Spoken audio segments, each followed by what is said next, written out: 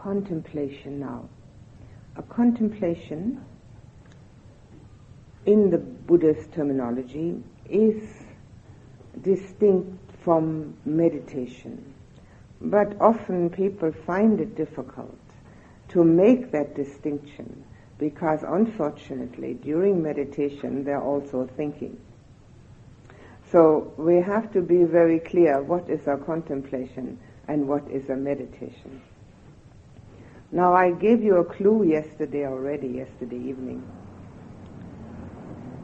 that in order to change our whole relationship to ourselves, others, and the world, we have to get in touch with our inner feelings, with what our inner life is like, without thinking about it. The experience of feeling which comes when we are able long enough to stop the thinking process. Now that's in meditation, because it means concentration. It means one-pointed, single-pointed concentration. And that's what we're trying when we're watching the breath. To get towards serenity, calm. Now in contemplation, we do something else. We take a subject of universal importance and universal truth and look at it and see how it applies to ourselves. Without that facile idea in the mind, well, yes, of course that's true, so what else is new? This is how we usually react to universal truth. We're all going to die, so what are we going to do about it, huh? Well, what we're going to do about it is, hopefully, to live in that realization so that each moment becomes a jewel for us and others. But for that, we have to become totally aware of our dying. So it's a universal truth that we use in contemplation, which is true for everyone, but we relate it to ourselves and look at our own reaction to it. This is not the usual discursive thinking, and it's also not the one-pointed concentration for serenity, but it is an inner listening to one's own reaction, to one's own relationship to that truth, and coming up, hopefully, with something a little different than the ordinary, everyday realization, which, for instance, about death, everybody knows that. And who pays attention? Not even the people on their deathbed, usually. They want to be alive rather than dead. We have to come to a different kind of relationship to that universal truth. And only we ourselves can do it. And if we have resistance and reaction to that, negative, get to know it. Realize that what that does to oneself, any resistance, any negativity, it doesn't matter what kind it is harmful. It doesn't matter whether we dislike an awful dictator, whether we dislike our own death, or whether we dislike our neighbor. Dislike is dislike. It doesn't make any difference. And we can call it, less politely, hate. Dislike is a polite version of hate. Now, contemplation uses our facility and faculty to think in a very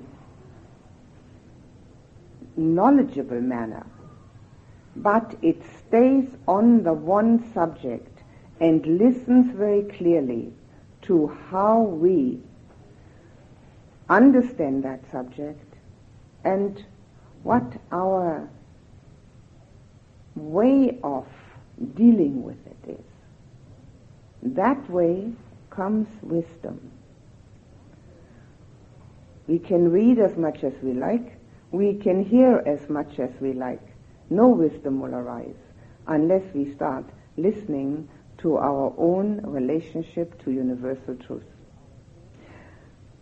This is about as much as one can say about contemplation. Later on, when we have the questioning time, and it isn't clear, we can discuss it more. At this point in time, we will do it. I will say the sentence, I will ask you to repeat it after me, and then I will say something about it to help with the contemplation. That doesn't need to be repeated, that's only some assistance in the contemplation. In order to get started, we'll put the attention on the breath for just a moment.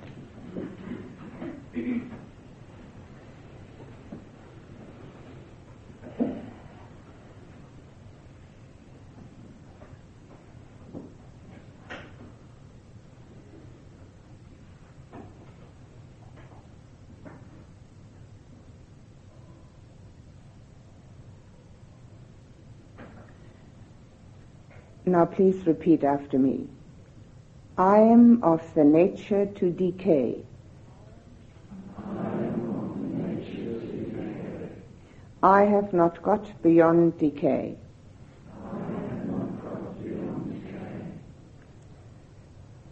Now the first thing to do is to ascertain whether this is so, whether this is true.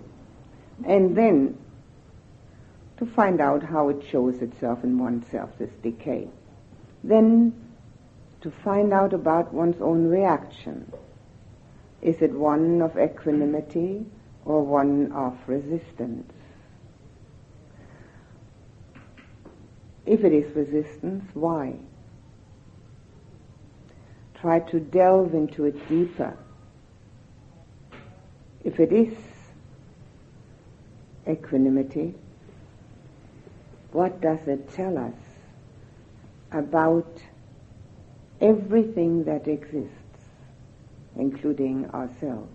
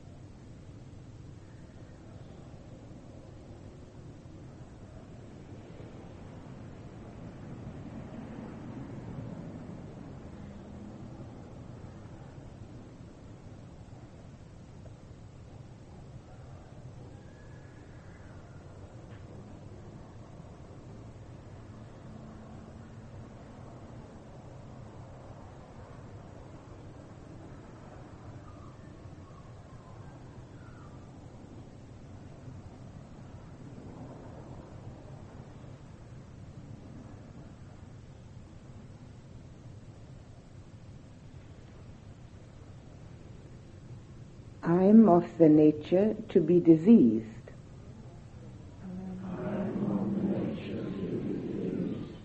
I have not got beyond disease. Again, we first ascertain whether this is true, whether we've had diseases in the past, whether we may be having some unease now,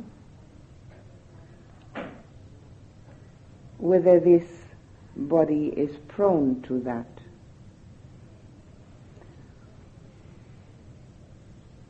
And then take a look what that tells us about our own body, which we think we own.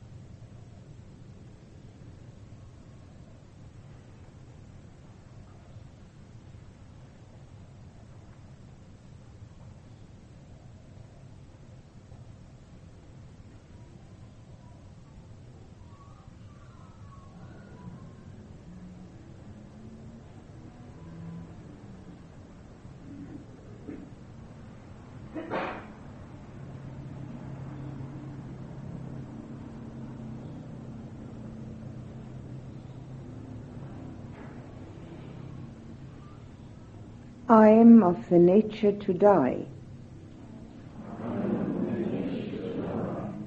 I have not got beyond death. We don't need to investigate whether this is true. We all know this is so. But what we do need to investigate is whether we remember this, whether we have resistance to it, or whether we are ready. And if we're not ready, why not?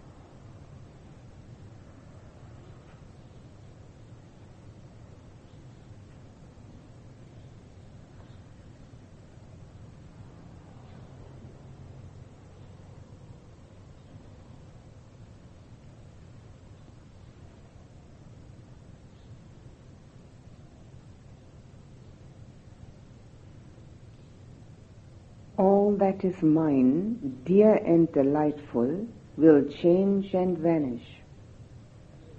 All that is mine, dear and delightful, will change and vanish. Here we need to see whether this has been true in the past.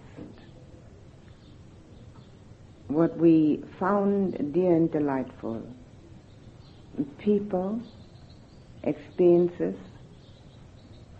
situations, feelings, whether they have changed or totally vanished.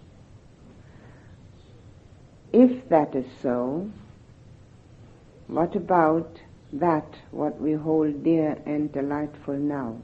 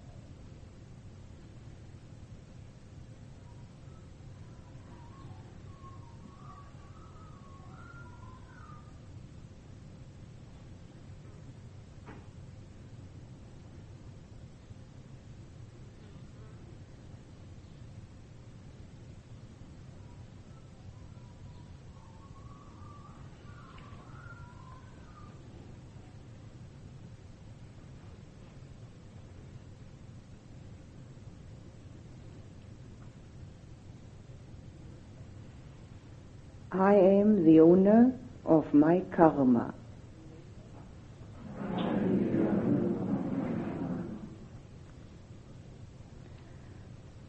If we take that seriously, we are taking on the responsibility of our own actions and reactions, and never lay the blame anywhere else.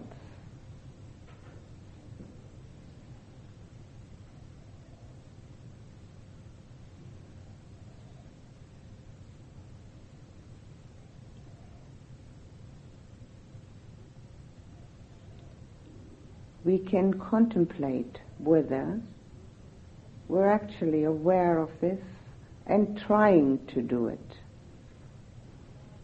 taking full responsibility for our own actions and reactions.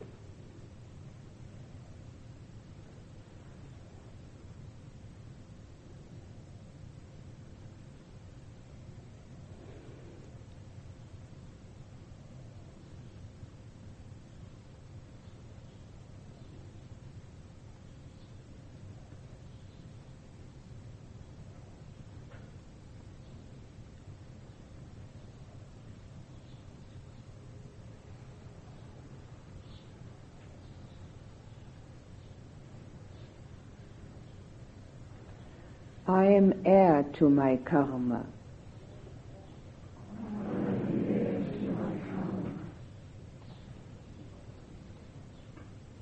Here we need to look at the fact that we are producing our own inheritance.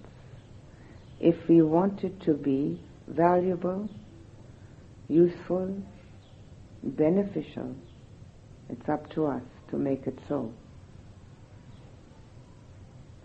We can look at our own reaction to that and see whether this is part of our thought process.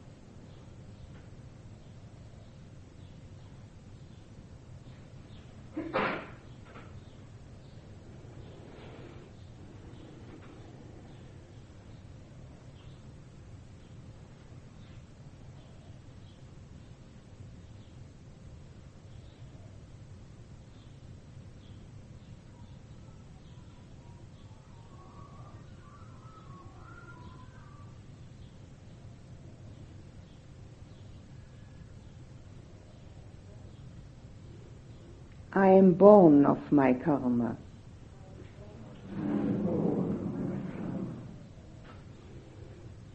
Here we need to look at the fact that our birth, the family, the country, the situation we come to is not accidental.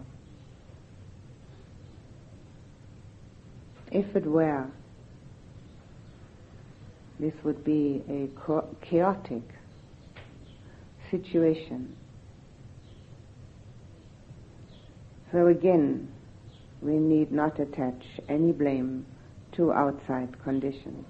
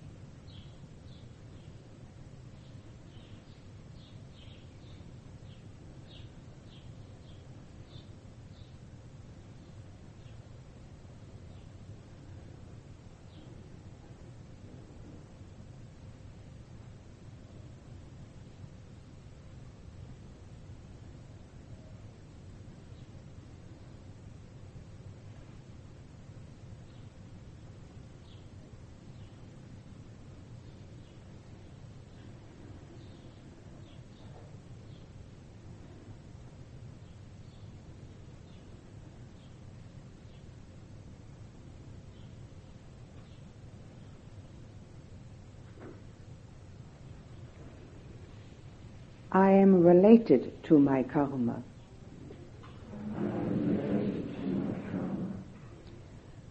This is the closest relationship that we can possibly have. It's nearer to us than our own skin. We need to come to terms with it and live with it so that it can become harmonious. If we cannot resolve that relationship, we'll never resolve any other.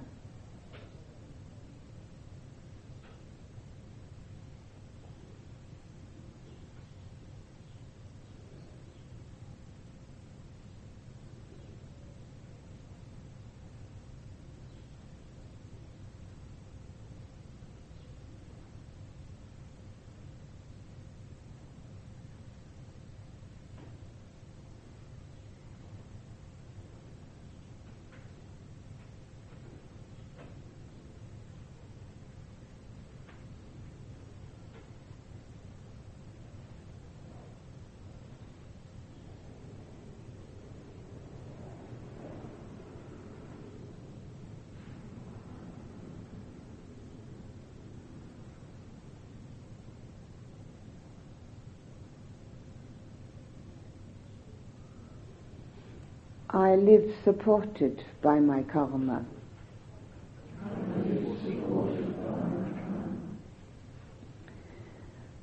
We can say that our karma is our life support.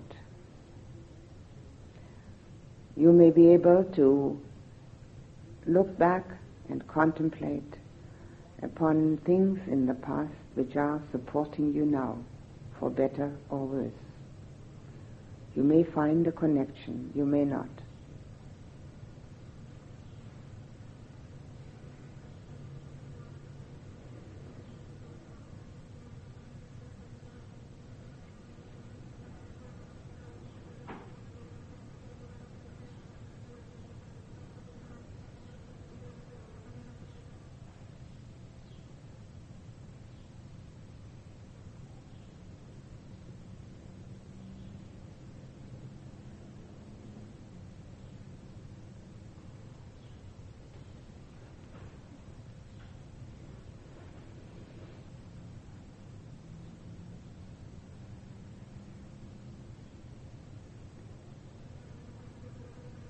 Whatever karma I shall do, good or evil, that I shall inherit.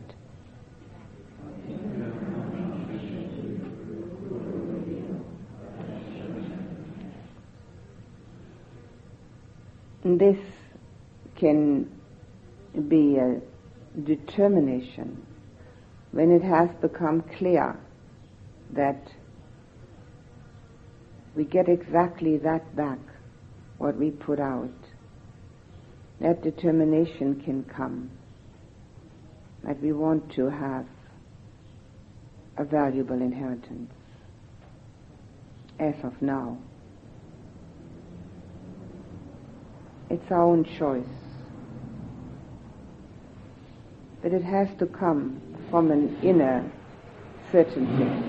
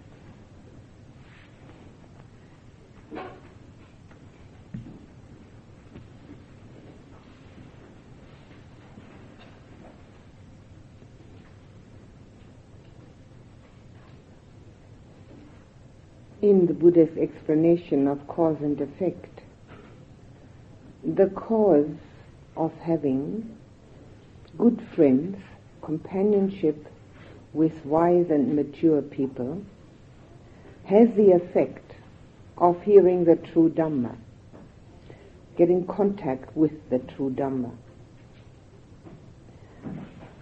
In this case, Dhamma is used, the word is used to denote the Buddha's teaching, but also it means the law of nature. It also means that which is good. The word Dhamma has many meanings. These are used here in this respect. Getting in touch with that, getting to know it. How will we know whether we're hearing true Dhamma or not? The Buddha is very much against blind faith or belief. One is to exercise one's own intelligence and ability to question. And as one does that, one can find out about the truth when something in oneself answers. to it. Not because it's comfortable, not because it's pleasurable, not because it's entertaining, or because my friends are doing it, or because it's written in a holy book, or because it has been passed down in a tradition, or because the teacher said so,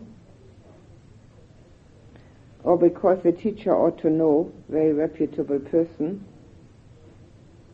None of these reasons are of any value whatsoever. They take away our own ability to find out, to understand, and to become really imbued with that truth. It has to be our own understanding. If it isn't that, if we don't understand it, then the result will be that we will not continue with it. Why should we be interested in something that we don't understand? Just because it sounds foreign or it sounds as if it could be something. Very few people get really devoted to something that they can't understand. If we have a hope that one day we might, that too isn't good enough.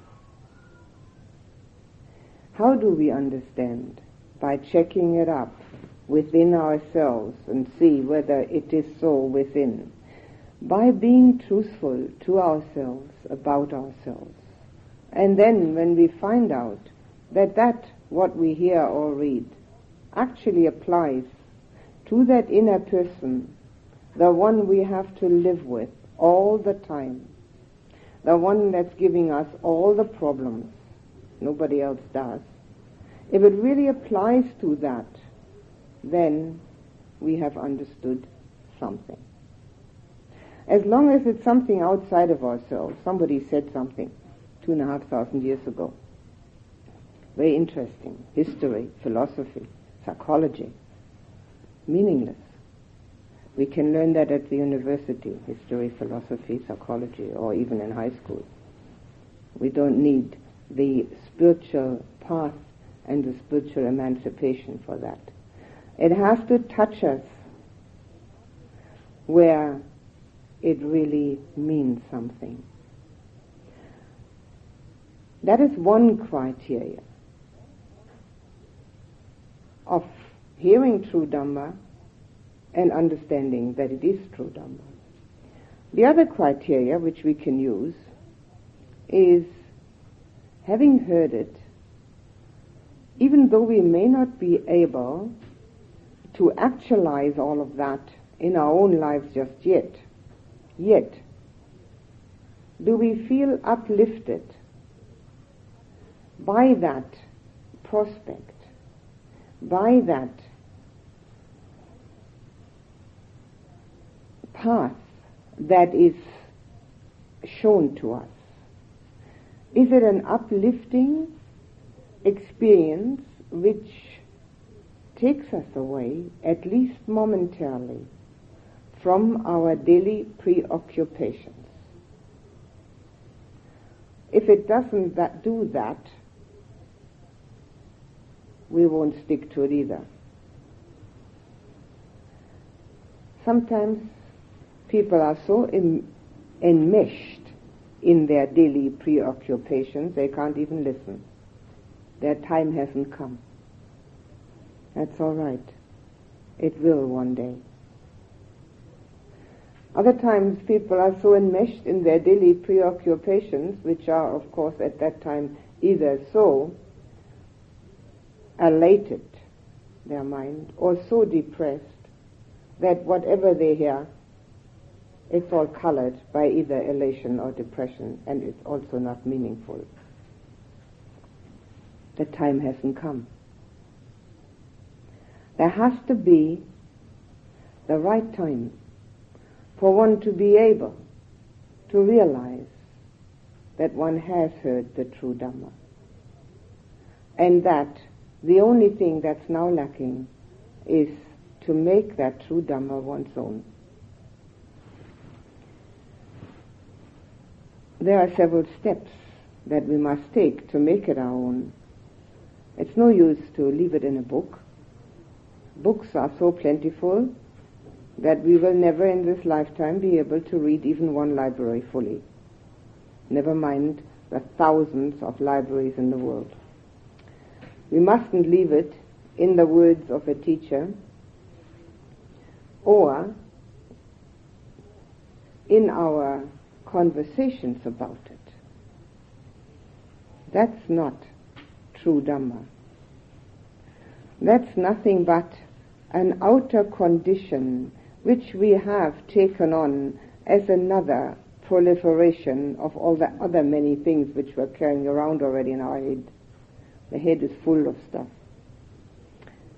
The way to make it our own is to first read it or hear it, and then remember it. And as I have already many times advocated, write it down, and some of you are doing that. We can't remember what we hear. It is impossible. Our memories just aren't good enough for it. It doesn't mean that you write down every word you hear. Everybody knows how to do that. Telegram style. The most important thing. The one thing I really want to do. Then we can look it up and keep remembering it. Then when we have remembered it, then we can start to practice. Maybe we have remembered only one thing, something about becoming aware of the fact that this body is constantly decaying, that it doesn't listen to our requests to stay healthy and not die. And maybe if we just remember that one thing, we might investigate that more. No matter where that opening of the door is, when we open the door to that inner investigation, we find a whole new perspective within. So when we start practicing that which we have remembered, it means that that practice can bring about a change within ourselves. The practice means that we are actually aware of our own reactions, of our own feelings, of our own thought processes. And as we become more and more aware of them, we find those that we don't want to keep. There's no blame attached to that. It's just a matter of throwing out old junk, getting rid of it on a garbage heap. And by doing that, as if you were cleaning out your house, your cupboards, and looking to see what's all this junk that I never use, that I don't need, cluttering up these spaces here, getting dustier and dustier, being chipped, giving me no room to move, out it goes. Same thing within oneself. And as it goes out, there's room, there's space, there's openness to put in something new. The Buddha compared people who listen to the Dhamma to 4 kinds of clay pots. In the time of the Buddha, clay pots were the most common kinds of implements in a house. The first clay pot has holes in the bottom. You pour the new water in and it runs right through. So if we are like that, that means we are so concerned with other things, we can't hear the Dhamma. It runs right through us. That may happen. That may happen at times, although we are willing, we just can't do it. It's not the right time. The next clay pot is one that has cracks. You pour the water in and it seeps out. That's the person very willing to listen, very willing to remember, very willing to do it, but it's not happening. He's forgotten. Very human, isn't it? Very ordinary for clay pots to have cracks.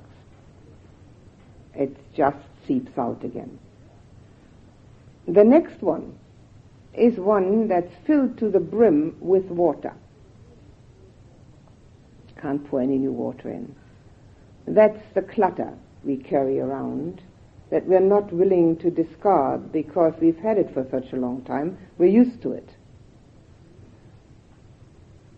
It's part of our makeup. It's me. It helps us to identify. Ego support. I always react like that. I never eat this.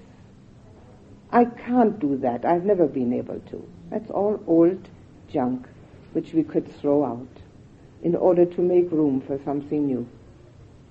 If we're too full with it, we can't put anything in. So the best clay pot, of course, is the empty one, without holes and cracks, where you can pour in the clean new water and it will stay in there. And one can then drink from that very fresh and refreshing liquid, which gives us a new feeling of, it could even be a feeling of becoming a new person, having been parched and dry before. Keeping the Dhamma within can give one the feeling as having finally found the source of refreshment and growth. These four similes are very apt because at one time or another each one applies to all of us. But we don't have to remain like that. Although clay pots get thrown out if they're too cracked or have too many holes, we don't have to do that with ourselves. We can change ourselves. If we find that what we have done in the world so far, while it has made a living for us, given us some pleasures, had some interest, it has all, meanwhile, disappeared again. And we've got to renew it every single day. Every single day we've got to make a living again. Every single day we're looking for pleasures and comfort. And every single day we want to find something interesting. Which means we are totally enmeshed in the world, which is promising to give us all that. And bar the first one, it can't do it. It promises to supply us with what we're looking for: happiness, joy, and peace. And because we get pleasures and interest and distractions, we think we're getting nearer.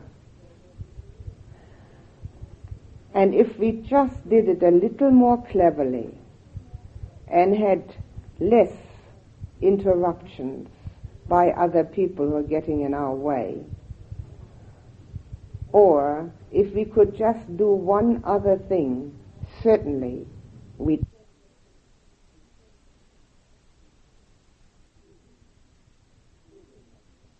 still didn't make it. we still haven't got inner joy and inner peace and complete harmony. So then we start again. One other thing that hasn't been done yet. One other person. Whatever it may be, everybody's got a list a mile long. And having hooked them off one by one, there's always another one.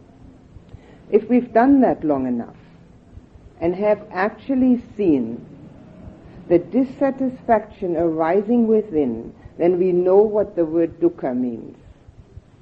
Dukkha is a catchword for everything that arises within which isn't satisfactory. And it is particularly based on the fact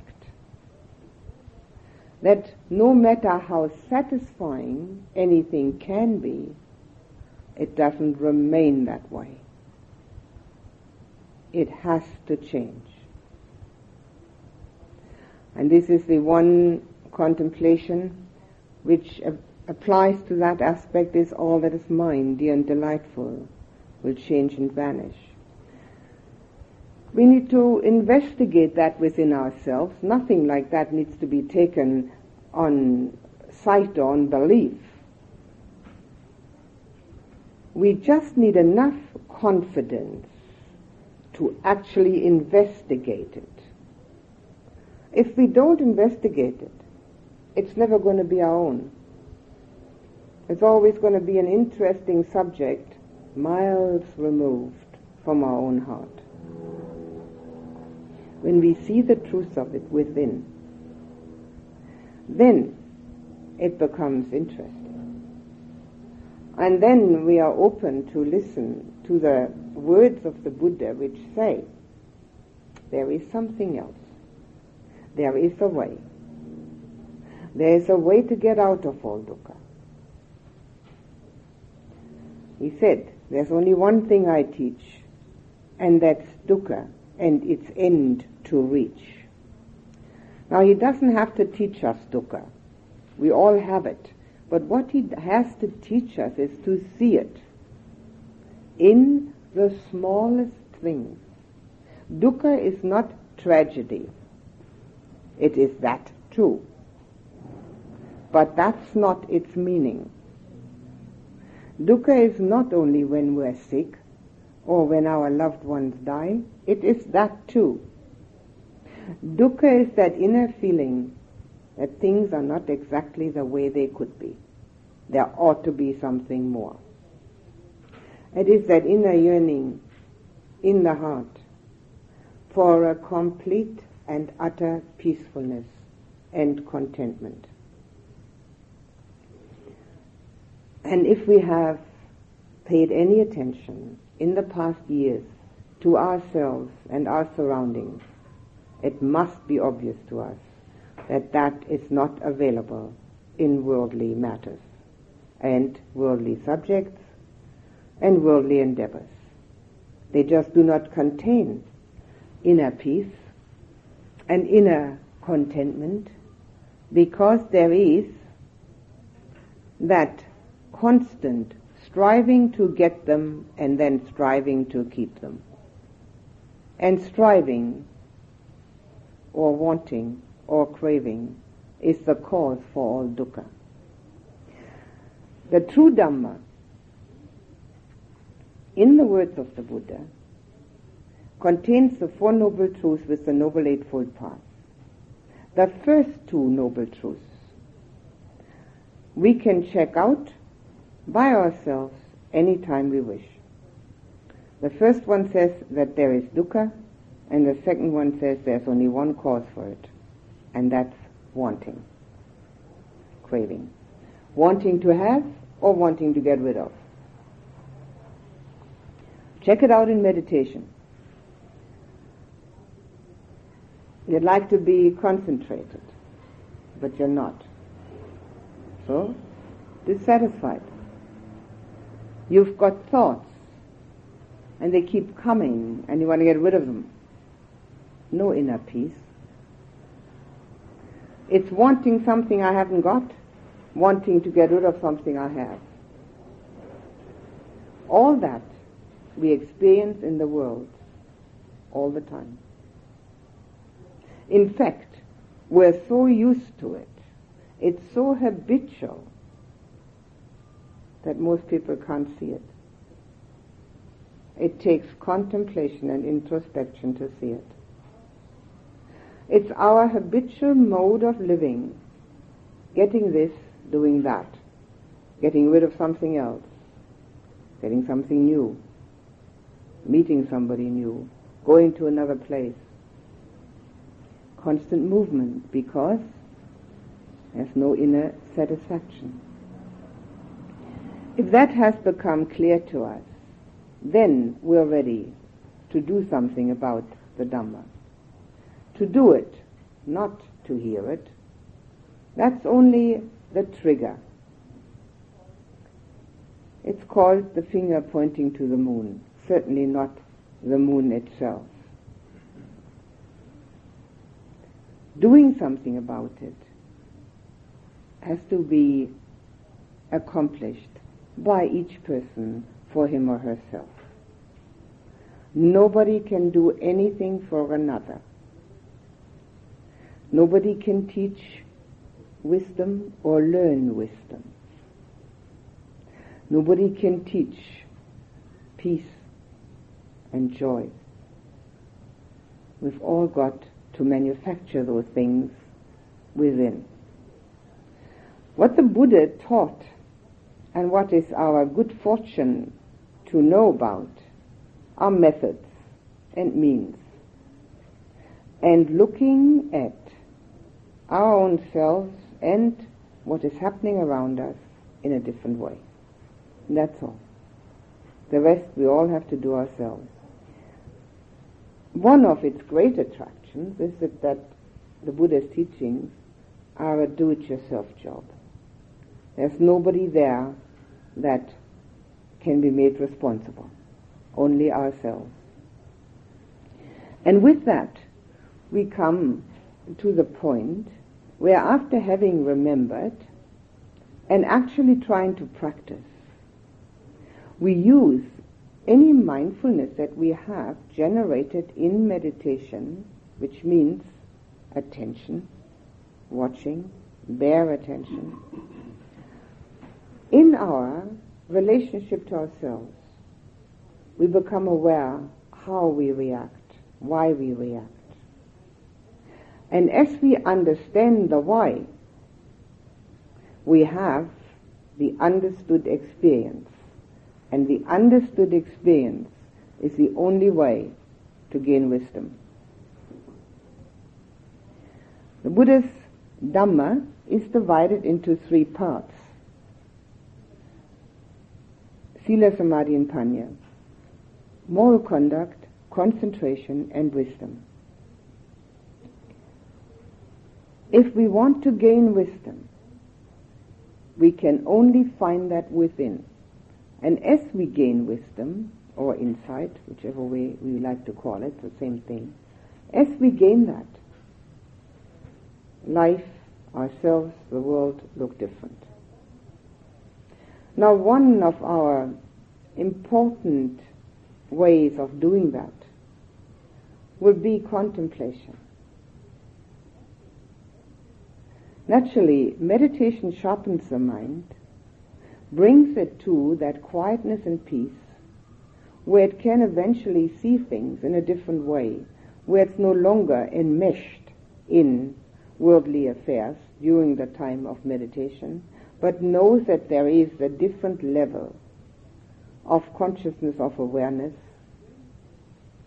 which brings us into a different relationship with ourselves and the world. But everybody has to also live in the world, and we can't meditate all day long. So we need a contemplative attitude towards that which is happening within and without. We don't anymore allow things in our mind just to happen. The reactions and the thoughts. but we watch them and realize what we're doing with our thoughts, what we're doing with our reactions and emotions. And when we become aware of what we're doing, we will know that every negative one hurts ourselves, nobody else. We are the ones that are getting hurt. And once we see that clearly, most people will be intelligent enough to stop it. One has to be extremely foolish to keep on hurting oneself. We have to see it again and again, that our own thought processes, our own emotions, are the ones that are doing it. It's not happening outside. These are nothing but conditions. And those conditions out there sometimes are favorable and sometimes not. Very little we can do about that. We can constantly remove ourselves, but that certainly isn't peaceful, is it? It is as if we were constantly shifting around when we're sitting in meditation. That's not going to be conducive to meditation because it's becoming uncomfortable.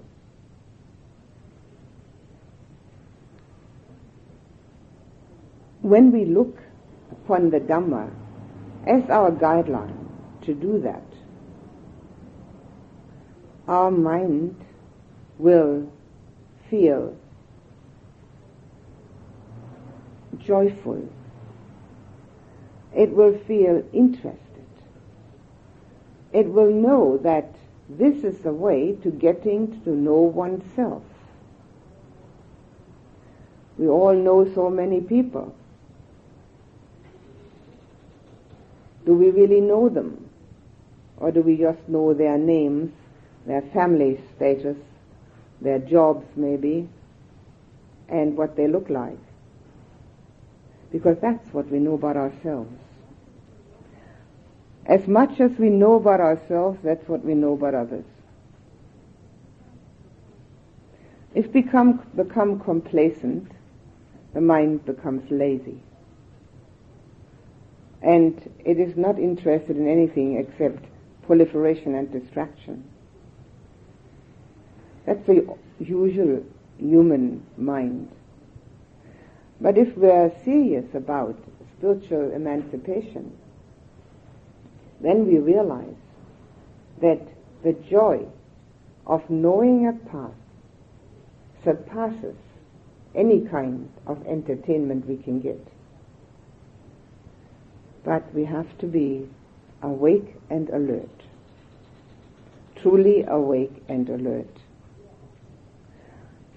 We are often under pressure in our lives to do certain things and to be certain ways.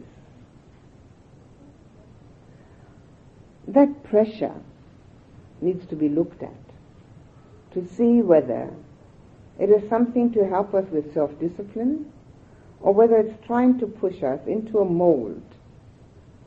Now all of us are habitually being put into a mold, not only by others, by ourselves. We need to examine that again. The mold that we find ourselves in is like a garment around us, which makes it impossible to see the truth, the naked truth underneath. We want to get at the naked truth. So out of the mold, out of the garments, into the naked truth about ourselves. What could be more interesting? Some of it may not be so flattering, but then why should we flatter ourselves? Why not just be truthful? It's far more helpful.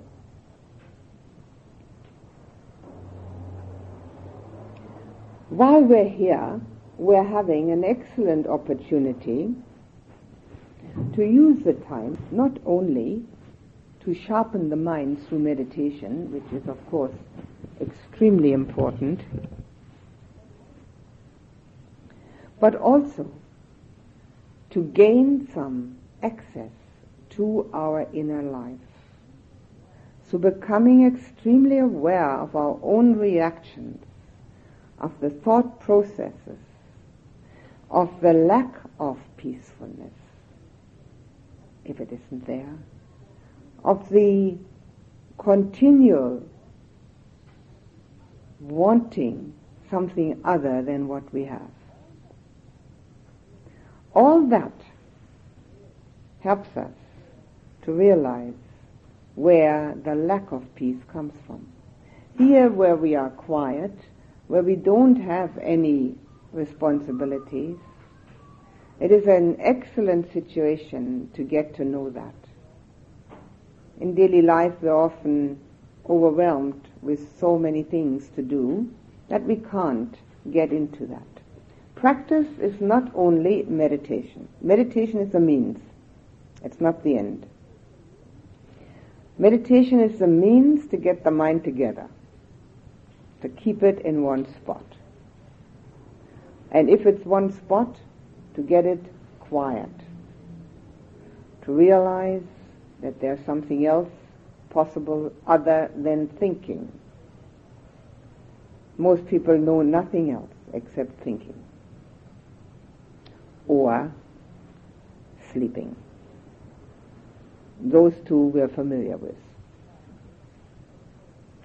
But they certainly don't bring wisdom, and they certainly don't bring that inner joy. So when we do meditation to become concentrated, our aim is to get to the point where the thinking stops and the experiencing of our inner being starts. However, most people find that difficult, especially if one doesn't practice every day. It takes time and it takes daily practice.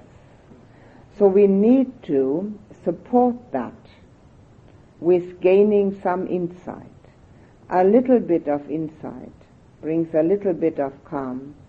A little bit of calm brings a little bit of insight.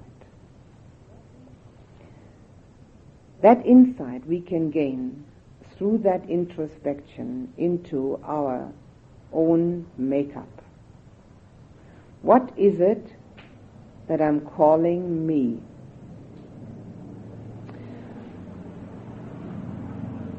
The word Dhamma has also another meaning other than the teaching. It also has the meaning of phenomena. And as practice, especially when we have this opportunity as we have it here, we can watch everything as a phenomena, which means objectively, not as the subject or that it belongs to me, but whatever it is that's happening within, with objectivity. Once we gain objectivity, it is possible to be truthful about it, even when it isn't flattering. When it belongs to me, it's difficult to be truthful. When it's just a phenomena, it's not so difficult. When whatever happens within has become a phenomena, which means we are looking at it objectively, we then choose one of three characteristics which are true for everything that exists, for the whole of existence. As I told you earlier, in contemplation we have to take the universal truth and apply it to ourselves individually and see how it works. Is it really true? And if it is, how do I react to it? The three universal truths are impermanence, unsatisfactoriness, and corelessness. Out of those three, one chooses the one that seems to be most interesting. A person that is full of confidence in the Buddha's teaching, very often chooses dukkha, unsatisfactoriness. A person who can get concentrated, at least to some extent, very often chooses impermanence. And a person who is very analytically minded and tries to do everything with the head chooses corelessness, substancelessness. Now with that choice, we should, while we're here, pick out the one that's most interesting and look at everything within ourselves in the light of that characteristic. However, the last one is very difficult, and only those people who have practiced that for a long time have some access to it. It's not something that one understands right off the bat. However, impermanence, everybody understands that. And practically everybody forgets it. And many people don't even like it. So what we're doing when we are forgetting it or not liking it is we're resisting the law of nature. We're trying to either not look at it or manipulate it so that it could be different, which is exactly what we're doing with our environment. That's why it's falling to bits. The first place to look at the law of nature is within oneself. Neither manipulate it nor resist it, but try to understand it. And then we will understand our environment too, because we are part of that environment. Impermanence is by far the most valuable one for us to look at, because it's very difficult to argue about it, although some people manage that too, but it's rare. We can accept it as a fact and start looking. And because it doesn't need any particular knowledge of the teaching in order to look at impermanence. It needs no knowledge whatsoever. We need to know nothing. All we have to do is look at our thoughts and find a permanent one. Can look at our feelings, emotions and sensations, and find a permanent one. The thing that covers up impermanence is continuity.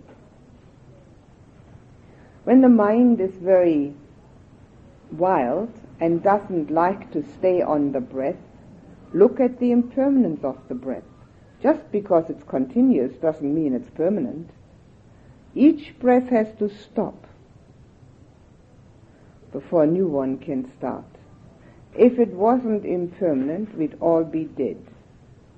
If we keep the in-breath, wouldn't take long till we're dead. If we keep the out-breath, would take equally a short time. But just because another one comes, we forget. We keep forgetting the law of nature. Impermanence of the breath. If the mind doesn't want to stay concentrated on the breath, let it look at the impermanence of the breath. And as it looks at the impermanence of the breath and keeps on looking, it may actually find a way in to the impermanence of all that we find in ourselves. Check out the thoughts, check out the feelings, the sensations, the reactions. Check out belongings. Check out material things. Try to find something permanent. That gains insight into the basic nature of the whole of existence. And as we gain insight into the basic nature of all of existence, our minds eventually become quiet. There's nothing to do. It's all been done already. It's all happening. What is there to do about it? It keeps moving, but we need to move with it. The way we usually handle impermanence is as if it were a flowing river, and we try to put a dam into it. What does a dam do? It brings turbulence, because it goes against nature. Use this particular aspect in the meditation, use it outside of meditation as a contemplative aspect. Decay, disease, and death are all aspects of impermanence. All that is mine, dear and delightful, will change and vanish, is an aspect of impermanence. The first 4 recollections are all impermanence recollections. And see how it can come together within your own understanding that most of our dissatisfaction, if not all, comes from trying to hang on to that which can't be hung on to, particularly our own mind and body. As long as we're trying to do the impossible, we'll never be happy. Only when we start to flow with that which is flowing anyway, and do not put any resistance in its path, then it will be possible to be at peace. That has often been misunderstood in the past as not going with the establishment, not going along with the ordinary way of social behavior. None of that, of course, holds true. The ordinary way of social behavior is nothing but a convenience and a convention, so that one can get along to the best of our ability. This goes far deeper. This goes to the actual base of our being, where we are constantly deluding ourselves that there's a me in there.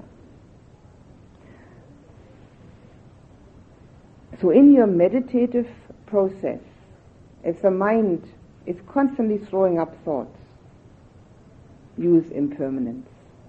In the contemplative process, outside of meditation, use impermanence.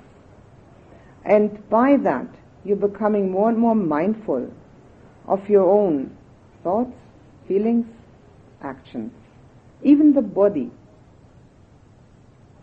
If that wasn't of an impermanent nature, all its parts, each cell, each minute particle, why and how could it grow older? How could it die? Everything is impermanent.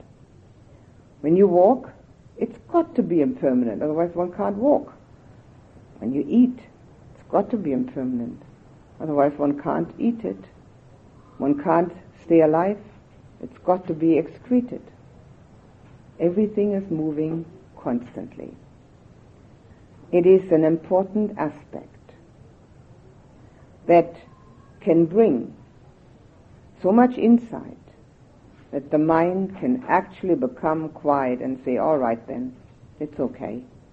I can watch the breath. I don't have to think about all those things, because they too are all impermanent.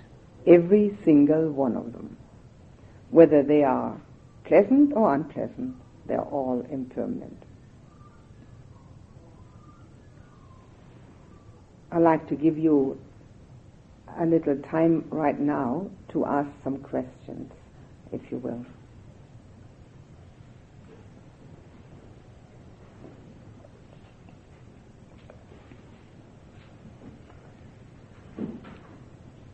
Yes. Could you give the definition of dukkha again, please? In one word, unsatisfactoriness. Sometimes we use a whole string of words. pain, grief, and lamentation, suffering, all those. But the one word which fits best is unsatisfactoriness. All right, what else?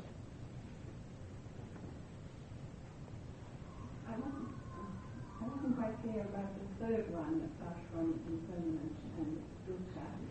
Is that what's commonly referred to as non-self? Yes. And that's the difficult one.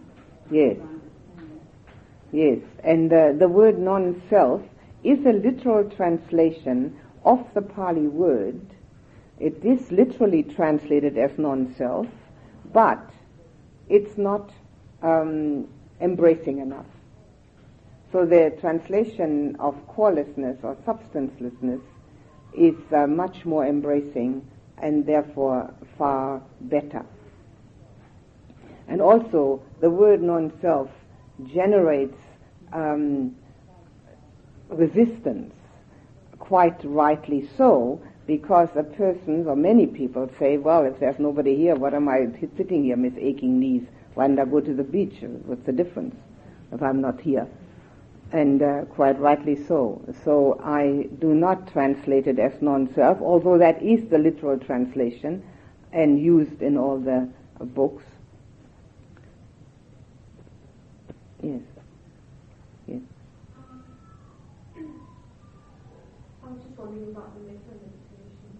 Although it's called meditation, it seems to me like it's more like a form of contemplation, you generate a thought. It can be a contemplation if the feeling doesn't arise. What it is, it's like this. In the Buddhist terminology, we don't have just 5 senses, we have 6 senses.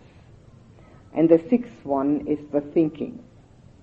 And we also say that, I had a 6th sense about that, so it is the thinking is used as a 6th sense. All our sense contacts produce feeling, each one. So the thinking also produces feeling. In the metta meditation, if it remains a contemplation, it's a thinking process which will eventually tell us, yes, I should love everybody, how am I going to do that? And then maybe one day the repeated thinking about it will generate that feeling. That's for people who are very much in their heads and not so much in touch with their emotions. However, if one can get to one's emotions a little easier, the actual words are a direction in order to generate that inner feeling, which is then eventually the liberation of the heart. When it becomes without boundaries, the loving kindness, without limitations, immeasurable, ineffable, it becomes the liberation of the heart. And therefore it can be both. And as long as it stays a contemplation, there's no harm done. At least the right thing is being contemplated. Right?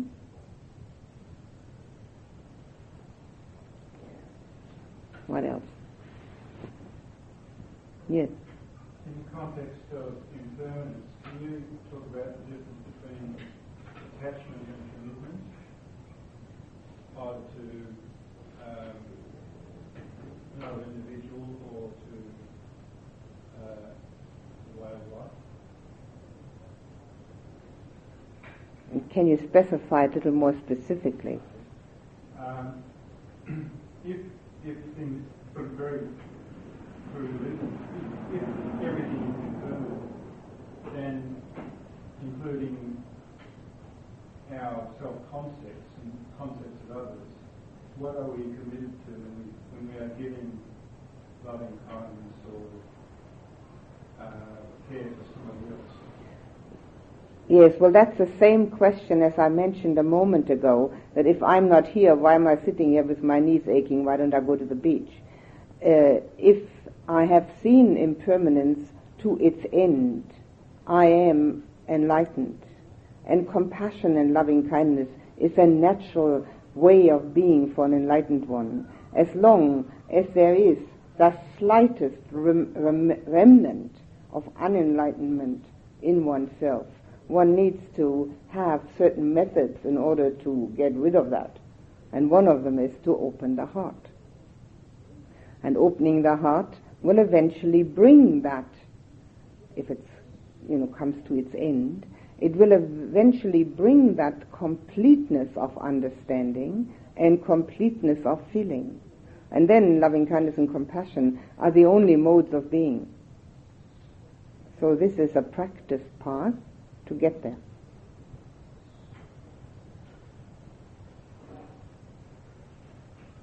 What else? Yes, Norika. I've had difficulty with I'm related to my karma. Mm-hmm. I couldn't hear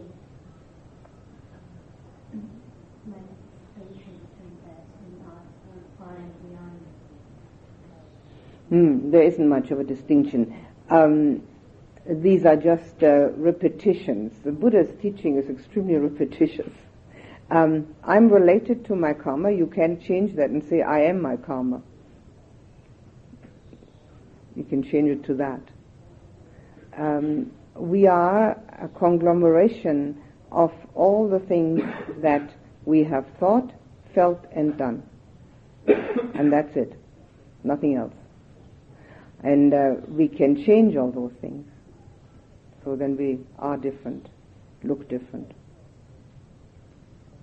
So it is not a great distinction, but you could use it like that. Okay? Yes. Regarding the contemplation meditation, I've got a list here and I need the last few points I missed out on. But decay, disease, death, all that which is dear to us passes. We own our own karma. We're heirs to our own karma, and then there's something else after that, which I forgot. Yes, well, the last one, the fifth one, the first four are all about impermanence, right? Decay, disease, death, and all that is mine will change. And the fifth one is all about karma. So it's, I'm the owner of my karma, I'm heir to my karma, I'm born of my karma. Born, and the next one is related to my karma. Live supported by my karma.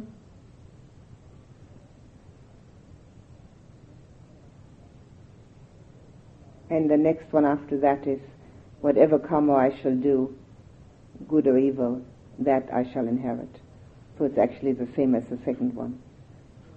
But the second one goes more to the past, whereas this one, the last one, goes to the moment. This is now. Now we can make karma, now we can get the inheritance.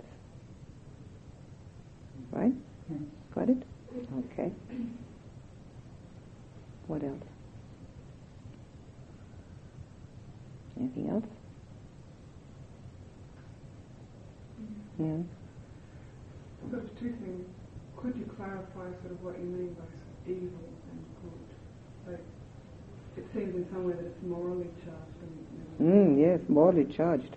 Any spiritual path worth its name should be morally charged and morally based. Evil is unwholesome, unskillful, and good is wholesome and skillful. And everybody needs to know that. And there's hardly a human being, I don't know whether there are any, who don't know what's good and what's bad. Doesn't have anything to do with society and with culture. Culture and society, they have different ideas. There are cultures where one woman has 3, 4, 5 husbands and the other way around. And that has nothing to do with good and bad. But what we know, what is wholesome and what's unwholesome, if we don't know that, we wouldn't be able to live in society. We couldn't live with each other. And some people can't. They forget what it is.